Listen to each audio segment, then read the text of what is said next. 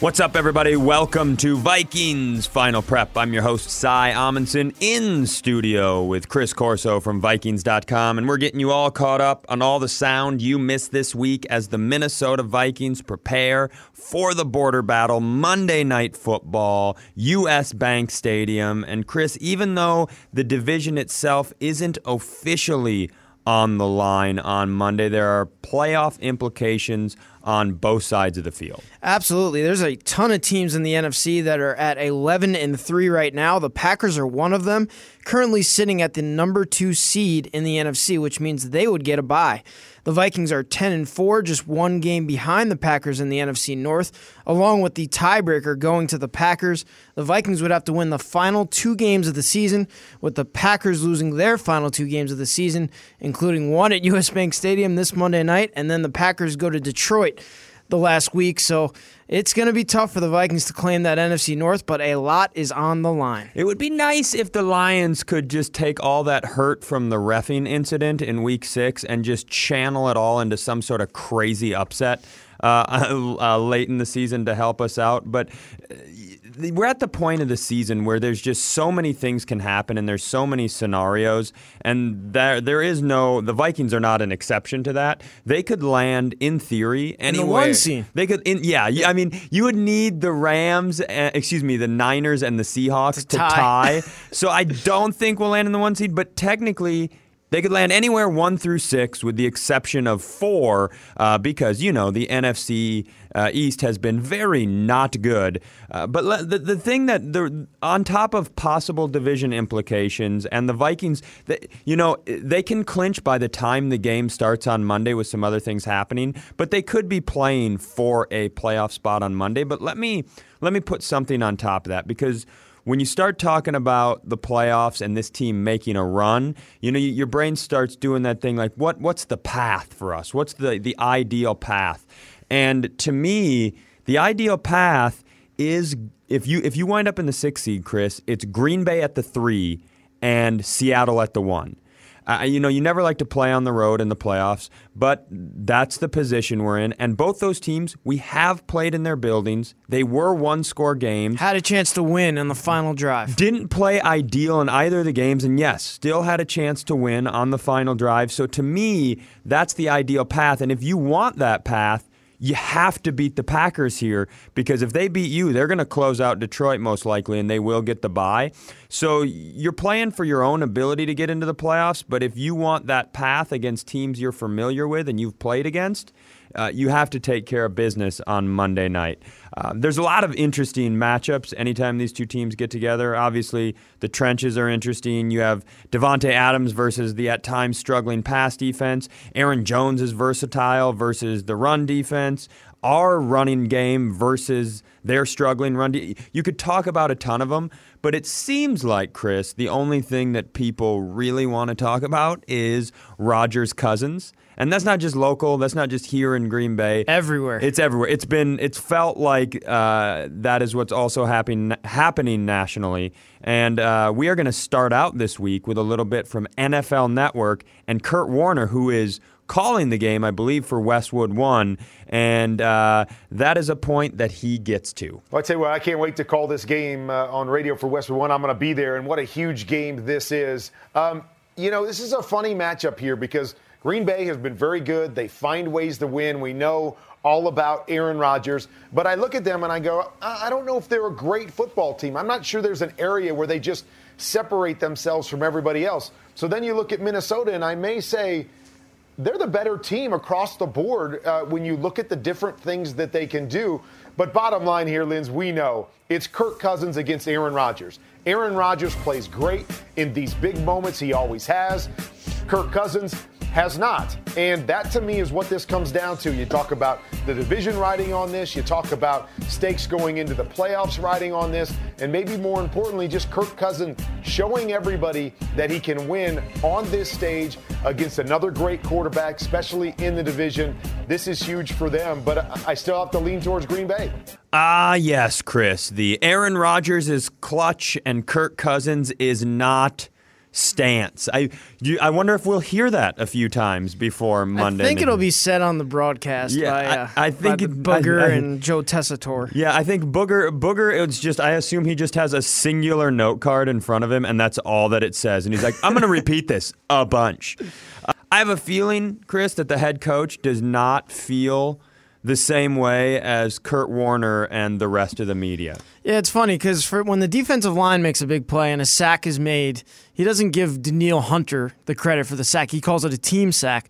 I think you can kind of apply the same thing here. Kirk has done a great job for us this year. He's been outstanding. He's played great all year long. If we get beat on Monday night, it's not going to be because of Kirk Cousins. It's because we didn't win as a team. And when we've won games this year, it hasn't been because of Kirk, even though he's played good, but we've won as a team. So we're just going to stick to that mantra that's who we are and how we do things here. And, hopefully he has a great game and hopefully we win. But it's not all on him. We have 22 other players that are 21 other players, and they have to go out and execute just as much as he does. But unfortunately, him and I get all the blame. That's exactly how you want your coach to respond in that situation. That's the exact line you want him to walk. He's a veteran. He knows what he's doing. You understand. But I will say the other side of it is, and also I agree with that. There's so many things that go into a football game. There's so many things that can happen that, the general fan sees a sack happen, and we might not completely understand why it took place. But I also understand from the media and the fan standpoint, like that narrative, yeah, it does fall sometimes on the head coach and it does fall on the quarterback, but that's not unique to sports. If you run a company and your payroll doesn't turn in, people might be mad at the payroll lady, but ultimately it falls on the boss of the company, right? So I understand why that narrative exists. I've always played the other side of it. I think it's just something that's kind of snowballed and gotten out of control. To me, this is an opportunity. I've said it also because I think Kirk is a very, very good quarterback. And if anybody's watched any of their games this year, they understand that he's a very, very good quarterback. This is that it's the one box left to check. It's that clutch box. And unfortunately in the Seattle game, you and I have talked about this. It was right there, man. You had the ball with 2 whatever minutes left to play, down by 4. You could have won the game. You could have it was there. You could have eliminated all that. And that's why I know there are a lot of fans out there that want to see us go out and just wipe the Packers. They would love it to be 48-10. I know this is an insane take. I want to be down 4 with 1:50 to play, and I want the ball in Kirk's hands. Because let's be honest, most likely, with the exception of a disaster down the stretch here, this Vikings team is going to the playoffs. And I want them to go into the playoffs with a mentality that they can overcome and complete anything. And just, it's like, when a shooter's having a bad night, Chris, and they're clanking. Tell them to keep shooting. They're clanking threes. You always hear somebody say they just got to see one go through the net. Yep. That's I'm such a believer in Kirk. I want to see him see one. Like once that happens, once he has that happen, I think we'll look back at this discussion and his Monday night record years from now, and it'll all seem silly. So it's the thing that I really want to see. You know who hasn't seen one go in at US Bank Stadium? God. That's Aaron Rodgers. He has not won a game in the building at US Bank Stadium. I credit that big time to the fans, obviously the defensive line as well, and the way they've played in recent years against Aaron Rodgers. But I would not like to see him see one go in this time at US Bank Stadium. Chris can't get through a show without mentioning that Aaron Rodgers is winless at US Bank. There's not even hardly wood in here to knock on to counteract your awful, awful jinxing. You know who else? I have a very high opinion of Aaron Rodgers, and the guy we were just talking about also has a very high opinion of Aaron Rodgers, and he understands what's at stake and generally handles that pretty well. This week on Under Center with Kirk Cousins, Kirk got into Aaron a little bit, how he plays and how he handles his business. Well, he's got the combination of 3 things that make a great quarterback. He's got a quick mind, he's got a quick arm, and he's got quick feet. And as he's aged, in his mid-30s now, the quick arm and the quick feet have not slowed down, and the quick mind only has gotten stronger as he's played for more years and built up more reps.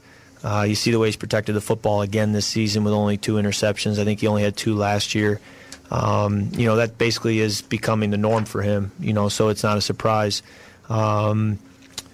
People talk about Tom Brady being the GOAT, and certainly, when you look at the production, it's hard to argue against that. But, Aaron's production and the plays, individual plays he makes with the arm talent that he has, it's a once-in-a-generation kind of player. And I know with the Patrick Mahomes, coming up now, there's some throws that he makes that are special. But, Aaron does some things that, quarterbacks just on average aren't doing, and it's unique to him. I love what he said there, and that's the thing that I've always said when he said he has a quick mind, quick arm, quick feet. I as much as I despise the Packers, I've always and Brett Favre was fun. You hated Brett Favre when he was on the Packers, but you couldn't help but begrudgingly be like, man, he's fun to watch. With Aaron, you don't like him. He's not fun to watch because he's a whiny little child at times, but his abilities, I've said this forever, he's got Steve Young's feet,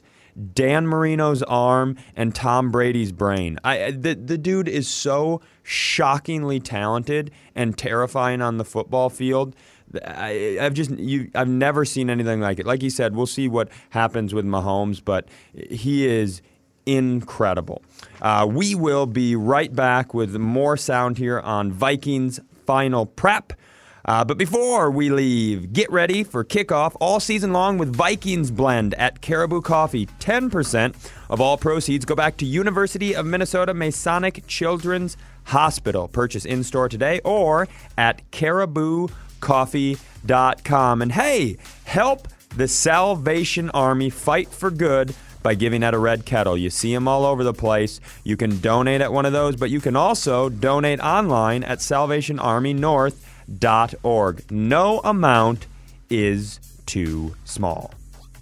Hey everybody, welcome back to Vikings Final Prep. Cy Amundsen here with Chris Corso from Vikings.com. And hey, did you know the Minnesota Vikings mascot Victor has lost his mustache? And he needs your help finding it in his new children's book, Where's Victor's Mustache? Join him on an A to Z voyage through Minnesota as you help him find his beloved mustache. Buy the book at any Vikings locker room store or at Vikings.com/mustache. Chris, as we prepare for this game, I think other than the Rodgers-Cousins matchup, the main thing that is on everybody's mind is the health status of one Dalvin Cook. Went down in the Chargers game, little bit scary, seemed to be all right on the sideline. Now we're inching towards it looking like he maybe doesn't play. I think, honestly, a lot of this is going to come down to because Zimmer said in his Monday press conference, if he needed to go, he could go, right? He's doing all right. If he had to go, he could go. I'm paraphrasing, obviously. But a lot of it, the way I interpret that, is what's at stake. If the 49ers beat the Rams on Saturday and the Vikings are locked up, I think that'll probably play into the decision. But Dalvin himself addressed the injury, how he was feeling, and what he thinks going forward. Let's go to that, Chris. I went down in the game on Sunday. It's my shoulder. And, I'm going to go through my normal routine of getting ready for Monday night. And we're going to see how it goes. So I've been in the training room, every day, starting my mornings early every day, and just grinding and trying to get my shoulder right so I could be available when my team need me. Hey, Dalvin, is it a similar injury? It's my shoulder. And the details about it, you can ask Shugs them, but it's my shoulder. Are you optimistic that you'll be able to go? Like I just said, I'm gonna go through my normal preparation, and if I'm ready to go, I'm ready to go. The other one's your chest, right? Not your other shoulder. Yeah. Is it? Yeah. Just think about how filled in on your route. Being Mike, that's Mike. Like I said, that's why we trust all our guys. And we got guys in the backfield that can shoulder the load. And you seen that on Sunday with Boone stepping in, Amir stepping in, and CJ taking some carries. And it just shows, next man up mentality, and that's the type of mentality we got in that room. Dalvin, is it more about pain management now for you, whether I can take the pain to play or further damage? It's just about getting healthy, like no pain and all that come with the game. Yeah, you can bear so much, you can do so much, but it's all about being healthy, and I think that's when I'm at my best for my team. What's the difference, kind of? I mean, after the injury against Seattle, you said, "Hey, I'm playing. I'll be out there," and you were. But now you're not saying that. Does that indicate this one is more severe? No, or it's just two different injuries. Yeah. Delvin, is there any thought to just shutting it down, not playing the last 2 games, and try to be as ready as you can for the playoffs? I'm gonna say it again, and I'm gonna be my last time answering the questions about them. I'm gonna go through my normal week of preparation of getting ready for the game. I'm gonna spend as much of the time as I can in the training room to get ready to play, and then we're gonna go from there. It's a different injury than I had before. It's my shoulder this time, but that's where we at with it. Chris, I feel like he's going to go through his normal week of preparation in preparing for the game. Yeah, he made that pretty clear.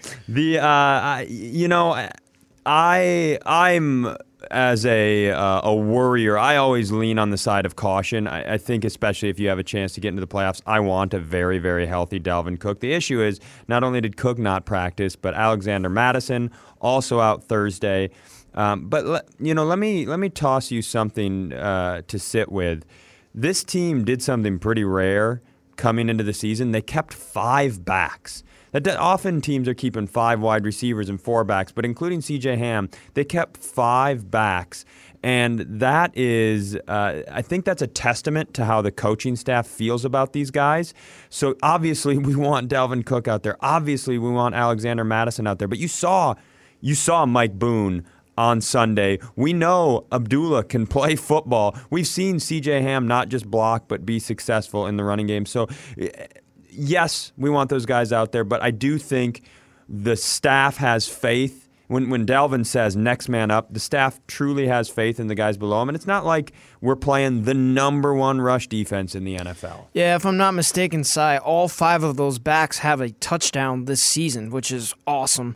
But like you said, the Packers do not have the best rushing defense. They're in the 20s ranked in the NFL. The total defense is 23rd, and that's mainly because of the rushing defense being poor this season.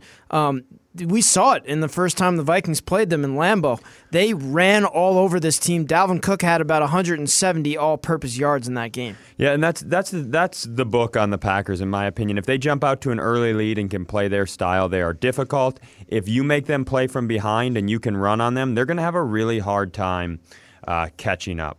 We always, as we do this show, Chris, we sift through all the sound and pick out what we think are the best things for Viking fans to listen to, and it's usually coming from a lot of the same sources. This week, you and I, before we even spoke to each other, we both knew that there was a no-brainer. KFAN and the Vikings have announced a 5-year partnership moving forward. We celebrated by having everybody out at the Vikings facility and a lot of players on a lot of different shows. But probably the best moment of the day, Afadi is on 9 to noon with PA discussing his big touchdown from the Chargers game, and I absolutely loved it. With that 56-yard fumble recovery touchdown, which always makes you smile after the game, right now, listening to the highlight or whatever, did you get tired at the end of that run? Yeah, I was tired the whole time, to be honest, because before that it was like a 2-minute drill. Yeah. So in that 2-minute drill, I think Philip Rivers had converted a couple of first downs.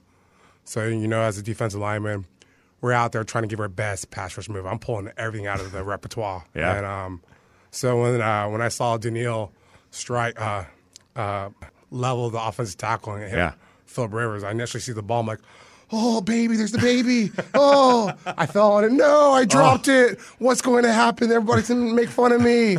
So then I got back up like, I got to redeem myself. And fortunately, Eric Kendricks, his pursuit, he knocked the ball out. I'm like, oh, I get a second bite at the apple. And then you have Daniil just because I remember as soon as I picked the ball up, I'm like, oh, God, I got the ball. Then I'm looking around, and I see the offensive tackle. I'm like, all right, I got to beat that guy. Wait, you were thinking about all of that in that short amount of time? I'm telling you, because initially when I dropped the ball, I was like, I can't believe I just dropped the ball. Like, this is all going. So then I'm running, and then I'm like, I pick up the ball, and I'm like, because it's kind of scary when you pick up the ball from from facing the team because I don't know who's behind me. Yeah. Because kind of like for the running back, he went and picked it up and he was trying to run, and Eric Kendricks came out of nowhere and hit him behind. Right. So I was thinking like, oh, that's gonna happen to me. So I picked it up. I was like, oh, no one's here. Yeah. So then so if you see my eyes, I'm looking around like, who do I need to be? I need to score this. Hey. There's that offensive tackle. Then I see Daniil come out of nowhere. Yeah. Just like, oh, he's on my team. Yeah, you got Russell Okung. Yeah. So I think Daniil buried both tackles. Yeah. I mean, Hey. it's a fascinating play to watch back because of Daniil taking care of a tackle, then taking care of the other tackle. But Kendricks goes for the ball. Yes. And doesn't get it. It bounces around. But then when you get it, he's smart enough to hold the guy down. And this is what Coach Zim, so a lot of people have been calling me since the play, and they've been asking me, so do you guys execute this? I was like, no, this is straight we improvised that. But I think it's going back on what Coach Zim says, that the thing he wants in this defense on the team is just effort. So I think it's just from what Daniil did, him, he got chipped in the play, made that effort to get the ball out, knock it down. I try to pick it up. I initially bobble it, and I'm getting back up, running it. Eric Kendricks sees the guy, sees the running back. He runs there, tackles him, knocks the ball out. He sees me pick up the ball, then he holds the running back. And like you would have thought we practiced that. We've been doing that for years, and it was just pretty cool to see all three of us just be on the same page like that. So great to see Ifeadi have such a wonderful moment. He's worked hard. He's a good dude. He deserves it. And it was such a big play for the team as a whole in that moment. That is going to do it for us here on Vikings Final Prep. A couple of quick broadcast notes if you want to watch it on television. ESPN, the worldwide leader, Joe Tessitore on the call, and a man named Booger doing the color. If you're listening on radio, national radio, Westwood One, play-by-play, the incredible Kevin Harlan. Analyst Kurt Warner, who you heard earlier in the program, was sideline reporter Laura Oakman. And I think you should listen to it on local radio, KFAN 100.3, also K-Talk 1130 in Minneapolis, St. Paul. Play-by-play PA, analyst Pete Bursich, sideline reporters Greg Coleman and the stupid, handsome Ben Lieber. And as always, guys, the radio pregame show starts on The Fan with Mike Mussman, 5 p.m. Central. Enjoy the game, and we will see you guys next week.